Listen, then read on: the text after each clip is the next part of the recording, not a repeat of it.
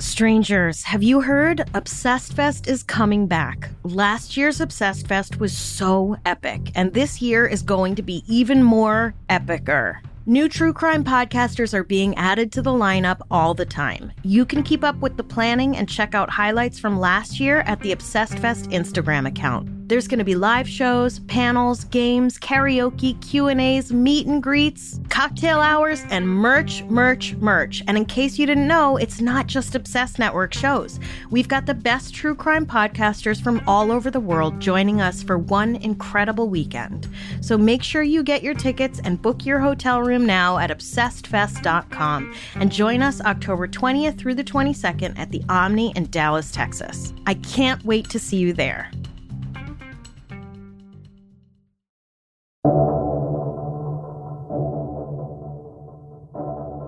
You know how we usually start these episodes with questions? Well, that was the only one, because it's no great revelation to point out that there is a huge coverage gap in the media when it comes to missing women. Do a quick scan of Netflix true crime documentaries and you'll see thumbnail after thumbnail of pretty white women. One might think, after seeing this, that white women are most in danger of being kidnapped, hurt, or killed, but the statistics tell a different story. Why does our culture seem so horrified and fascinated by one story, yet wholly indifferent to the other? Welcome to Strange and Unexplained with me, Daisy Egan. I wouldn't quite call myself a true crime enthusiast because honestly that's a little gross. And also life is scary enough without being steeped in every case of someone doing something awful to someone else. I'm more of a true crime dabbler and one who prefers that a decade or two has passed before digging into a story. Today's story takes place way back in the olden days of the late 1980s, when a young woman vanished after a night out with friends. The case of Alberta Williams remains unsolved.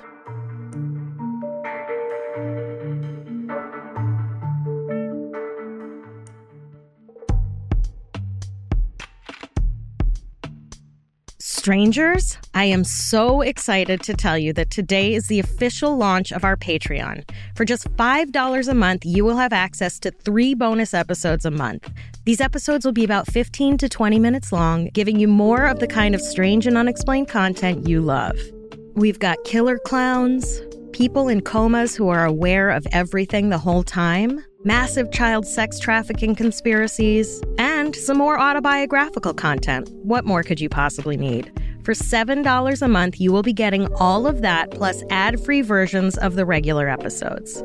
Plus, we're putting together a fully produced and edited video of the Strange and Unexplained live show, which we'll release exclusively to Patreon members. The first 2 episodes are available right now. To join, go to patreon.com/strangeandunexplained. Stick around at the end of today's episode for a preview of the first episode, Succumb to the Mysteries of Sleep Paralysis.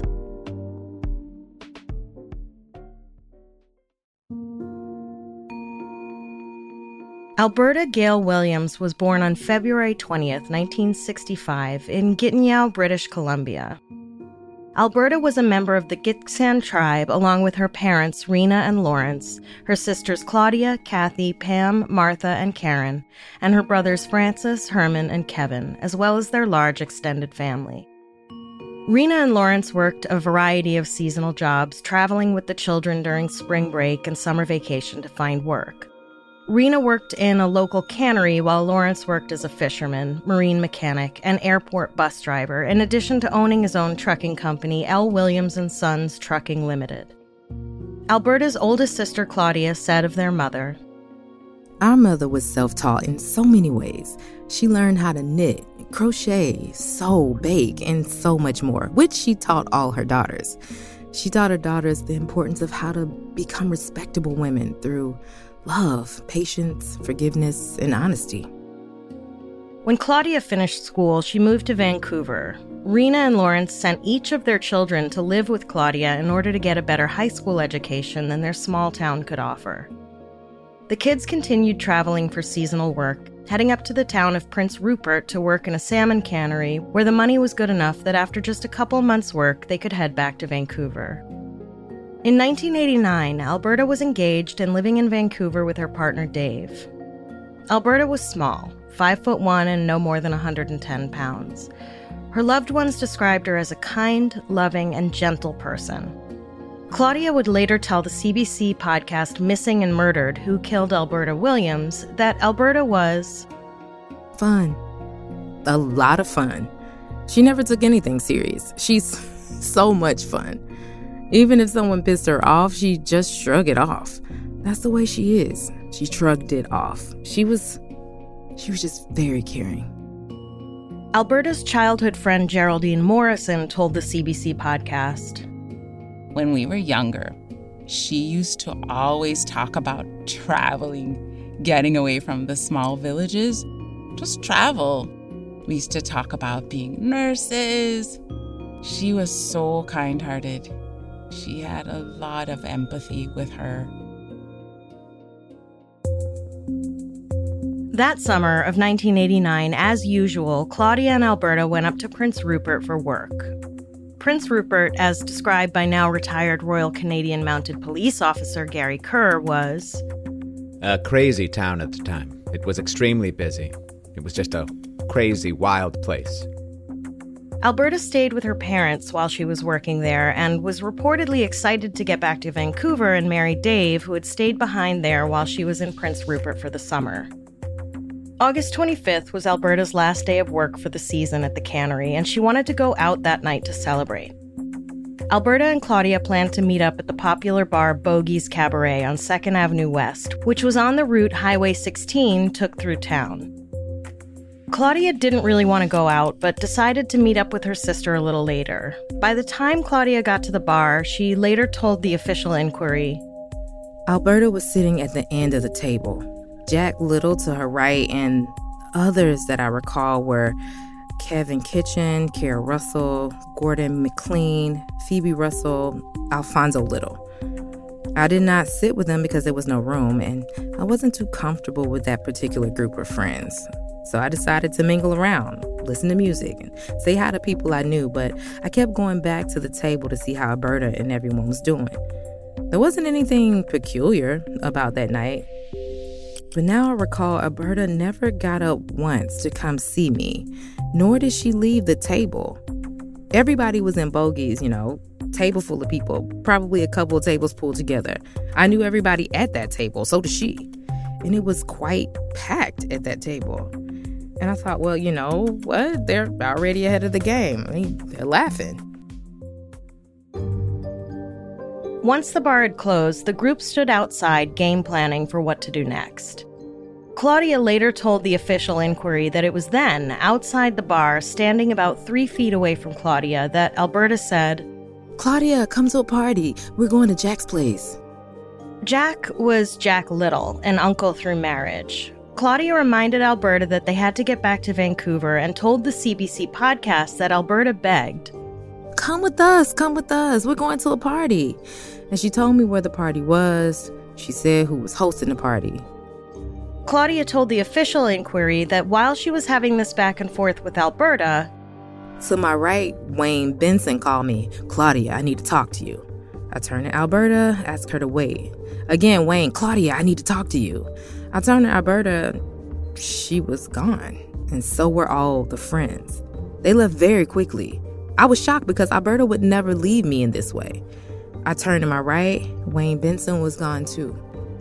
She told the CBC podcast, I turned around, and in that short a time, she was gone.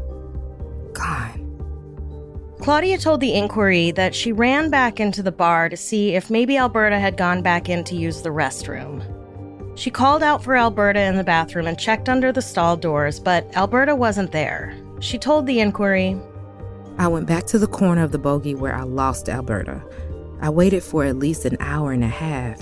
She didn't return. It was the very last time I seen Alberta.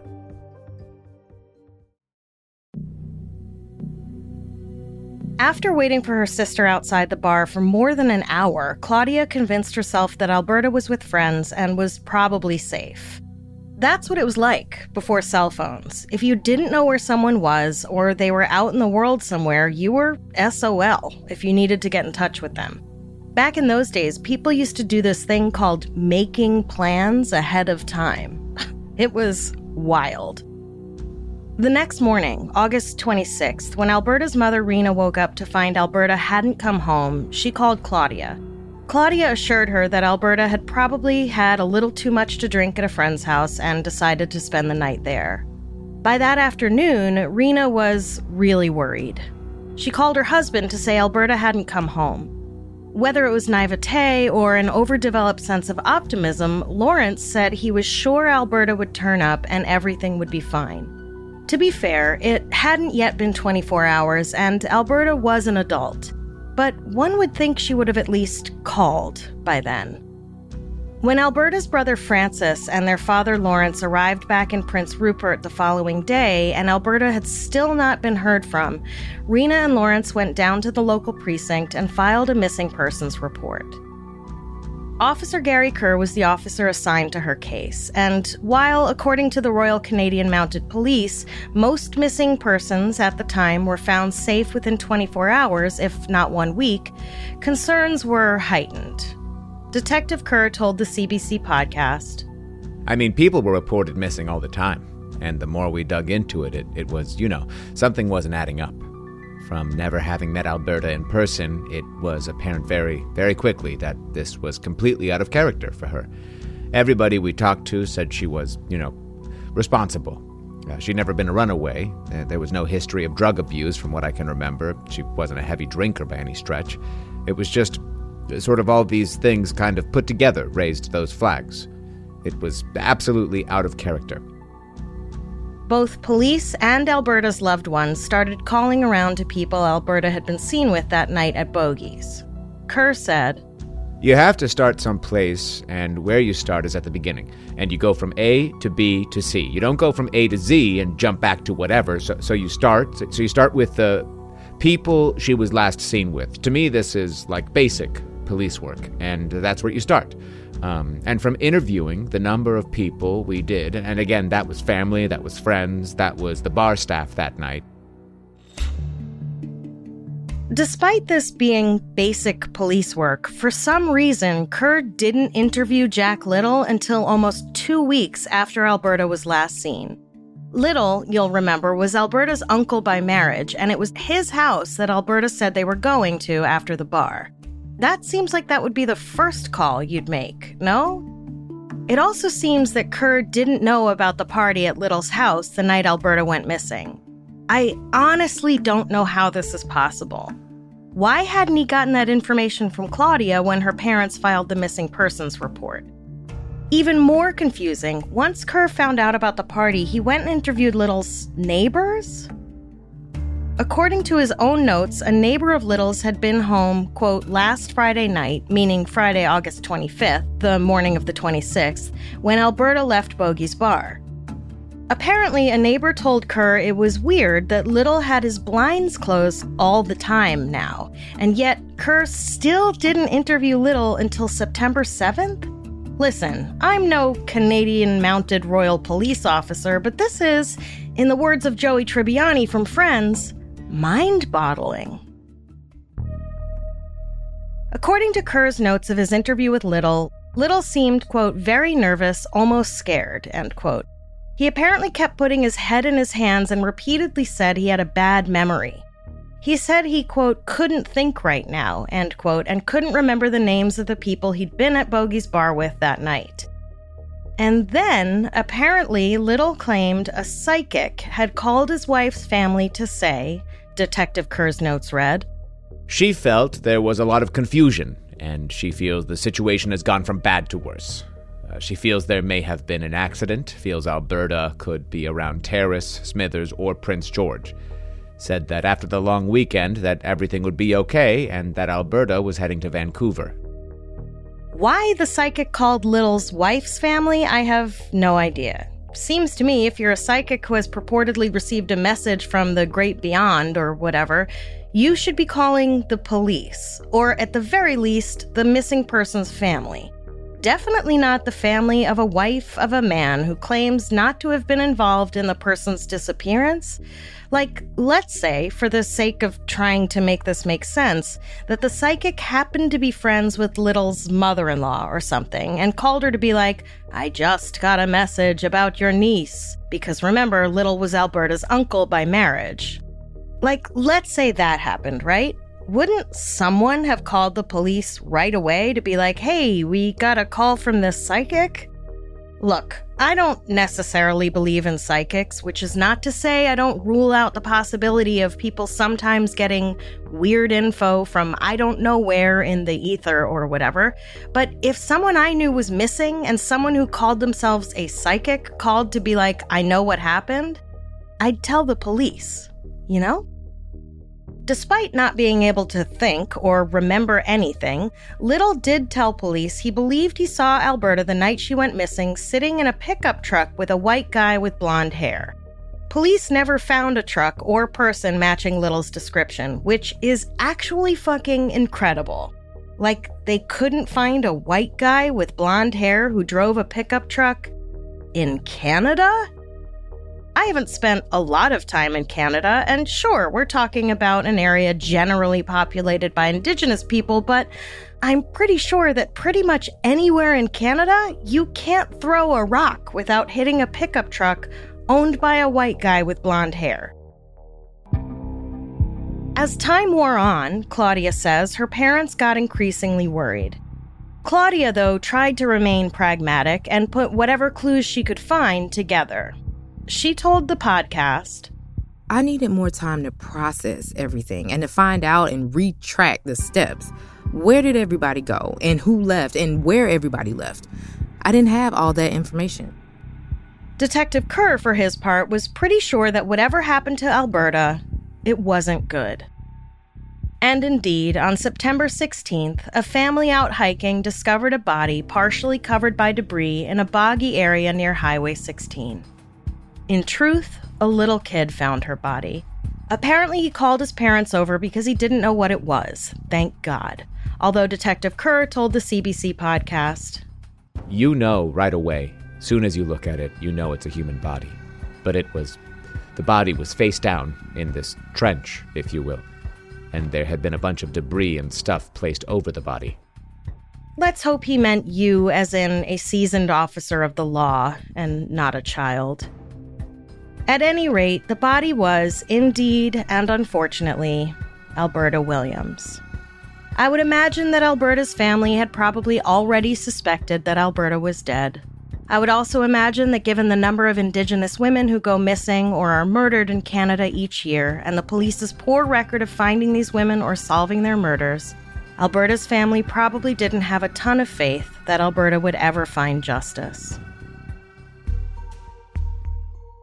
The Royal Canadian Mounted Police's unofficial motto is, "We always get our man," which is tremendously ironic when you consider that so many Indigenous women and girls have gone missing that it is considered a human rights crisis. According to a piece from 2017 on the Canadian Encyclopedia website titled Missing and Murdered Women and Girls in Canada, quote, Missing and Murdered Indigenous Women and Girls in Canada, MMIWG, refers to a human rights crisis that has only recently become a topic of discussion within national media. Indigenous women and communities, women's groups, and international organizations have long called for action into the high and disproportionate rates of violence and the appalling numbers of missing and murdered Indigenous women and girls in Canada.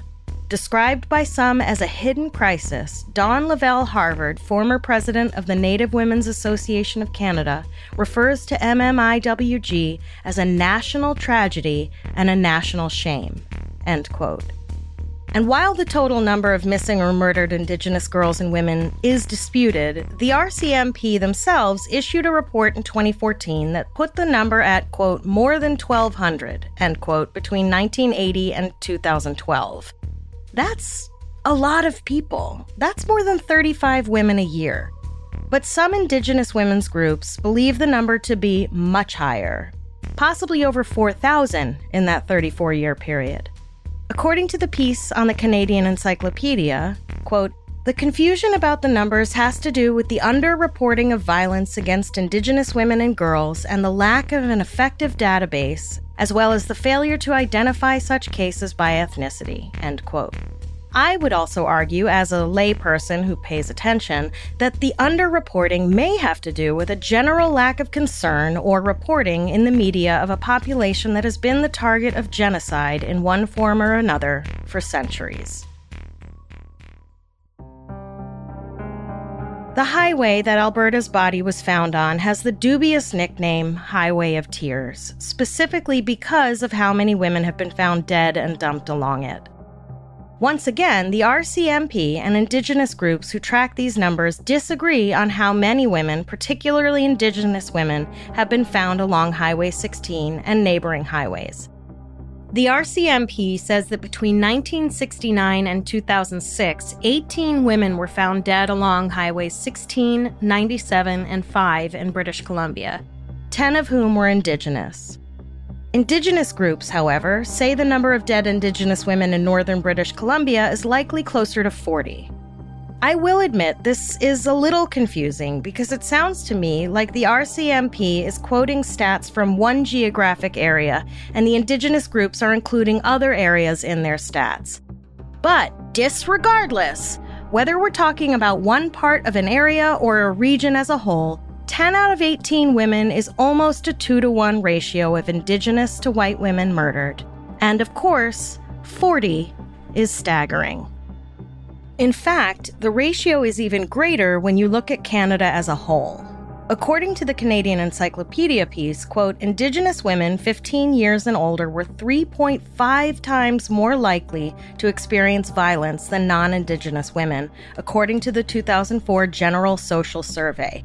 Violence against Indigenous women and girls is not only more frequent, but also more severe. Between 1997 and 2000, the homicide rate for Indigenous women was nearly 7 times higher than the rate for non-Indigenous women, end quote. And as for British Columbia specifically, the piece on Canadian Encyclopedia says, quote, according to Human Rights Watch, an international non-governmental organization that conducts research and advocacy on human rights, British Columbia has the highest rate of unsolved murders of Indigenous women and girls in Canada, end quote. So, I think it's fair to say that the Royal Canadian Mounted Police only sometimes get their man, especially in British Columbia and especially where missing and murdered Indigenous women are concerned. Detective Gary Kerr told the CBC podcast Missing and Murdered, Who Killed Alberta Williams, that the area where Alberta's body was discovered was, quote, meticulously examined, end quote, in the days following the discovery of her body. And there was a fair amount of forensic evidence seized at the time. It was obvious to me and my partner that there had been, I would say, a very violent struggle at that location. And the reason we came to that conclusion, again, is because of what was found at the location. 2 and 2 was adding up to 4 pretty quick in terms of was she sexually assaulted. I mean, I can't say conclusively, but if it was just my opinion, absolutely, without question. Horrendously. The autopsy apparently revealed things that Kerr was reluctant to divulge even all these years later when interviewed for the CBC podcast. I'm assuming that's because there are details that only the killer or killers would know, so making them public would hinder the investigation. He did reveal, however, that there was something they found during the autopsy that was unique. I have no idea what that means. And while he can't reveal the manner of her death, he was able to definitively say that she was murdered. What I can say is she was murdered. Absolutely no question. You know, she was a victim of a homicide. She was killed. She died a horrible death. I mean, it is... There's no way to minimize it. It's horrible. And everything from the investigation does suggest that she was killed that night. There's absolutely nothing to suggest that she went to Vancouver for the week or something and then came back. What the investigators lacked at the time, however, was access to DNA forensics. that technology was in its infancy in the late 80s and wasn't yet commonly used in police work. So all they could go on was physical evidence and anything they might be able to glean from family, friends, and whoever she might have been with the night she went missing. But even without much physical evidence, and even with people not coughing up a lot of info, Kerr's suspicions were narrowing in on one man in particular. Alberta's uncle by marriage, Jack, I don't remember anything except this one generic detail that won't actually pan out, Little. Kerr and his team brought in a profiler who'd been trained by the FBI. The profiler went through boxes and boxes of files pertaining to Alberta's case. What the profiler came up with bolstered two of Kerr's suspicions. First, that Alberta had not been the victim of a serial killer. Kerr told the CBC podcast, I believe this was a one-off. I believe the person that did it, I think it was, I don't think it was ever intended to happen. I think it was just something that got out of hand. Alberta was a young, very attractive girl. I think it was just something that kind of went from maybe having some fun or a few laughs to like, my God, what have I done? Now I have to do something because you can't ever tell anybody what I did. That's what I believe. And second, that Jack Little deserved another round of questioning. But once Alberta's body was found, Jack apparently had decided he didn't have anything else to say to police. Kerr said Jack chose not to speak with us, I guess, might be the best way to put it. And that it still raises huge, again, red flags, if you will. Another officer on Alberta's case, Rick Ross, not the rapper, told the CBC podcast that they'd pretty much zoned in on Jack Little within the first 24 hours, which only further highlights how strange it was that they didn't even interview him for nearly 2 weeks. Look, I'm no RCMP officer, but what the hell took them so long? If they had even a hint of suspicion, why didn't they talk to him right away? At the very least, it would have been a lot harder for him to pull off the whole I don't remember nonsense. Like, you're telling us you don't remember if Alberta was at your house less than 2 days ago? I suppose if he did try to pull that, they might have been like, well then, you must have been blackout drunk, in which case it's completely possible that you also don't remember murdering her. It might be that Ross meant within 24 hours of Alberta's body being found, rather than within 24 hours of her going missing, but it's very confusing. He told the CBC podcast, Like, why wouldn't an uncle want to talk to you right away, right? He was the last person who'd seen her, right? You know, family member that saw her at his house the night before. Yeah, there should have been 110% cooperation, and we didn't get that, so right away our antennas went up, right? There's something not right here, right?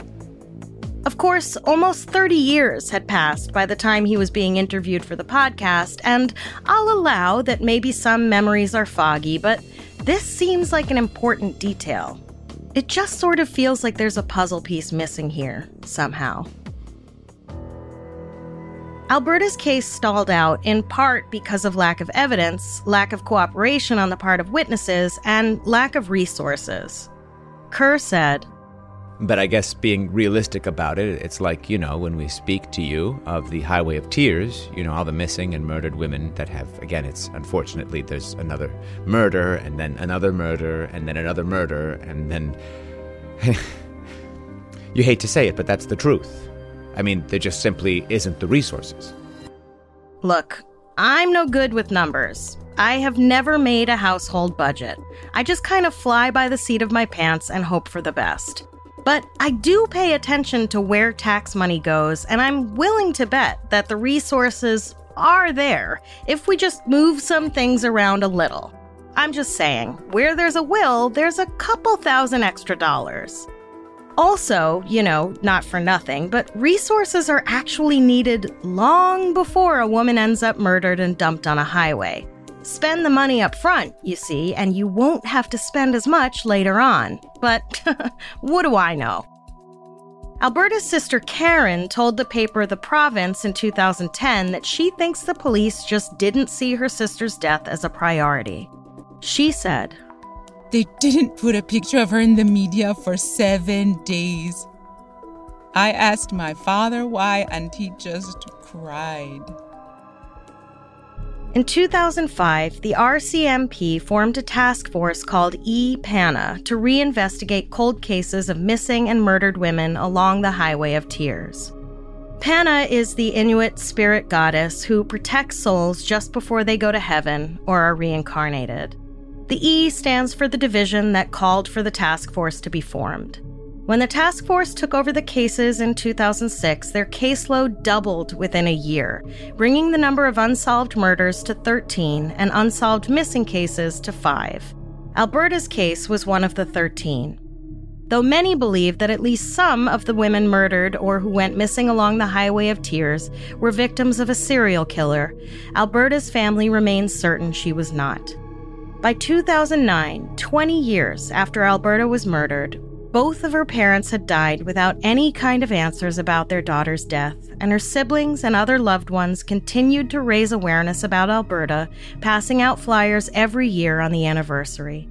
Their hope is that time might have weighed enough on someone's conscience to come forward with any information they might have. And then, in August of 2016, after years of activists calling for an official national inquiry into missing and murdered Indigenous girls and women, the Canadian government finally launched the National Inquiry into Missing and Murdered Indigenous Women and Girls, committing almost $54 million to the 2-year initiative.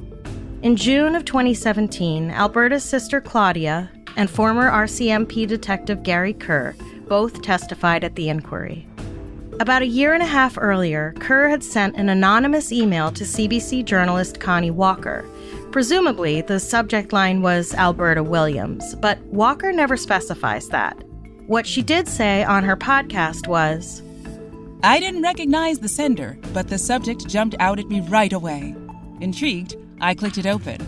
I still get chills when I think about what it said." The email was just one sentence long and read, quote, "She was killed by, name redacted," end quote. That email sent Walker and her producer Marnie Luke on their own investigation. Presumably, that redacted name was Jack Little, because as Walker and Luke investigated, they uncovered information that further implicated him. Apparently, Alberta's cousins, Yvonne and Amanda, said Alberta showed up at their place asking to borrow $20 in Terrace, British Columbia, more than an hour's drive from Prince Rupert on Saturday, August 26th, the day after she'd last been seen at Bogey's Bar. Yvonne told Walker that Alberta arrived in a black pickup truck and was with 2 men, Jack Little and another man who was Alberta's sister's boyfriend, who apparently Yvonne did not know by name, but she did know that at the time he was a taxi driver. She also said her sister Amanda knew more. When Walker and Luke called on Amanda, she wasn't home. Her husband Ed, though, said that Alberta, Jack, and some other guy showed up at their door around dinner time on Saturday, August 26th, asking to borrow $20. They were in a hurry because the other passenger in the truck had to make it to his shift driving a taxi in Prince Rupert. When Walker and Luke did manage to get in touch with Amanda, she was still scared to talk about whatever happened that evening. All she would say was that she recognized the other passenger as a taxi driver in Prince Rupert and that Alberta was apparently so intoxicated they had to help her get back into the truck. And, I don't want to throw shade on a shitty decision made more than 30 years ago, but please, if you see a woman who is that intoxicated, maybe don't let her ride off in a truck with a man you don't know, or even with a man you do know. Just, insist she come in and have some water and rest, and then call her family.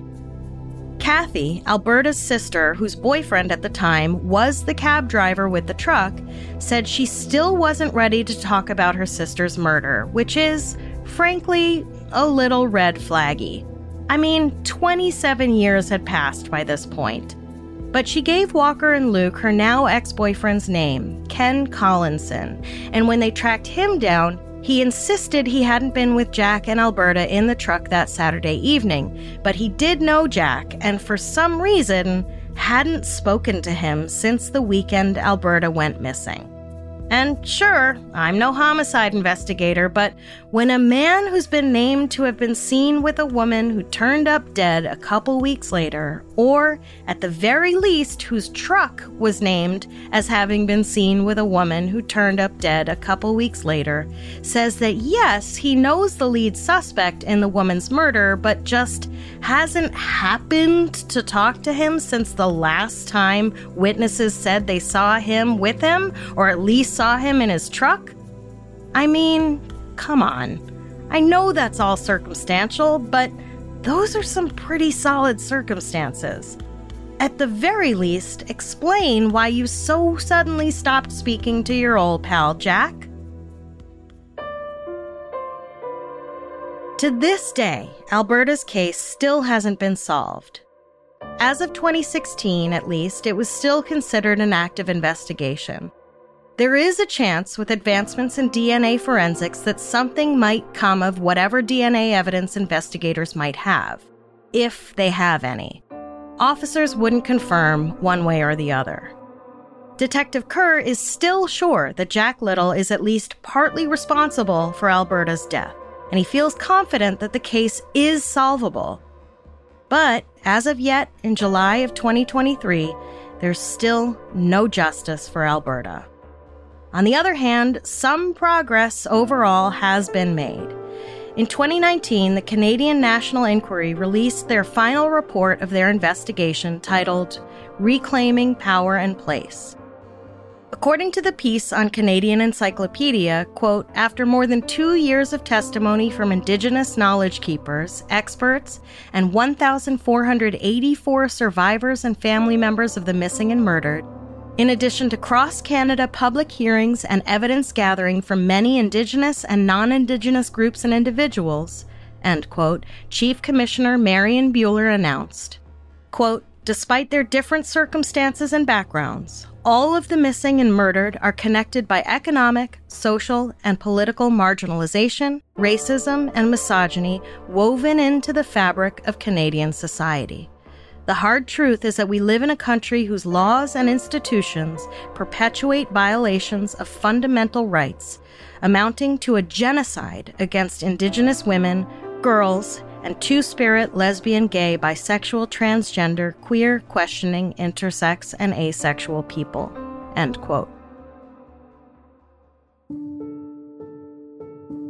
The final report included this lofty goal. Quote, to put an end to this tragedy, the rightful power and place of women, girls, and 2S LGBTQIA people must be reinstated, which requires dismantling the structures of colonialism within Canadian society, end quote. And Commissioner Kajak Robinson commented, quote, ending this genocide and rebuilding Canada into a decolonized nation requires a new relationship and an equal partnership between all Canadians and Indigenous peoples. I hope that the final report of the National Inquiry into Missing and Murdered Indigenous Women and Girls can be a tool to do just that, end quote. I mean, that all sounds great. And you can call me cynical if you want, because I absolutely am. But I'll save my rejoicing until things actually change. Though I do recognize the recent law stating that Indigenous foster children and adoptees should be adopted or fostered by fellow tribe members, which certainly chips away at one piece of the colonial structure. But rebuilding Canada, or the States for that matter, into a decolonized nation is a massive undertaking that will require the pulling apart of almost every aspect of the culture, which I am 100% in favor of. I'm just saying, it's going to take a lot more than the issuing of a report. My fingers are crossed. At the very least, survivors of victims of violence toward missing and murdered Indigenous girls and women might feel that this is a huge step in the right direction. To have your government officially recognize what you've been screaming about for decades is progress. As Jeremiah Boss, widower of Daleen Boss, a woman from Onion Lake Cree Nation murdered in May 2004, put it, today, I feel hopeful for the first time that as victims of violence, our words will be heard. The words of our lost ones are spoken. We will be there to represent them. They may be lost, but they are not forgotten. Now, let's hope their words are not just heard, but heeded.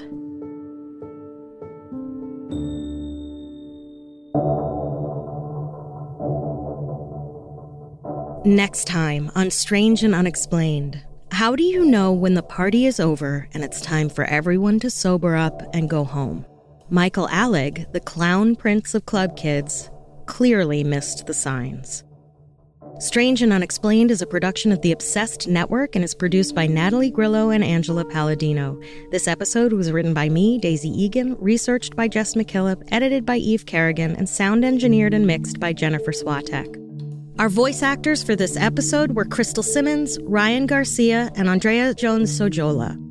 We have a lot of fascinating and bizarre stories to share with you this season, but we want to hear your episode suggestions as well. If you have a story for something you'd like us to cover, whether it's a well-known case or something that happened in your town that the world hasn't heard about yet, head over to our website, strangeandunexplainedpod.com, and fill out the contact form. If you like our show, please do help us out by giving us a 5-star rating and glowing review wherever you listen to podcasts. But seriously, help counteract the people whose feelings are hurt when I criticize the police. They are vocal and unafraid of submitting those 1-star reviews. If you don't like the show, feel free to give a 1-star and scathing review. The name of the podcast is The Candace Owens Show. Strangers, before we go, we wanted to give you a preview of the first official Patreon episode, Succumb to the Mysteries of Sleep Paralysis. To hear the rest of the episode and the full second episode, sign up at patreon.com/strangeandunexplained.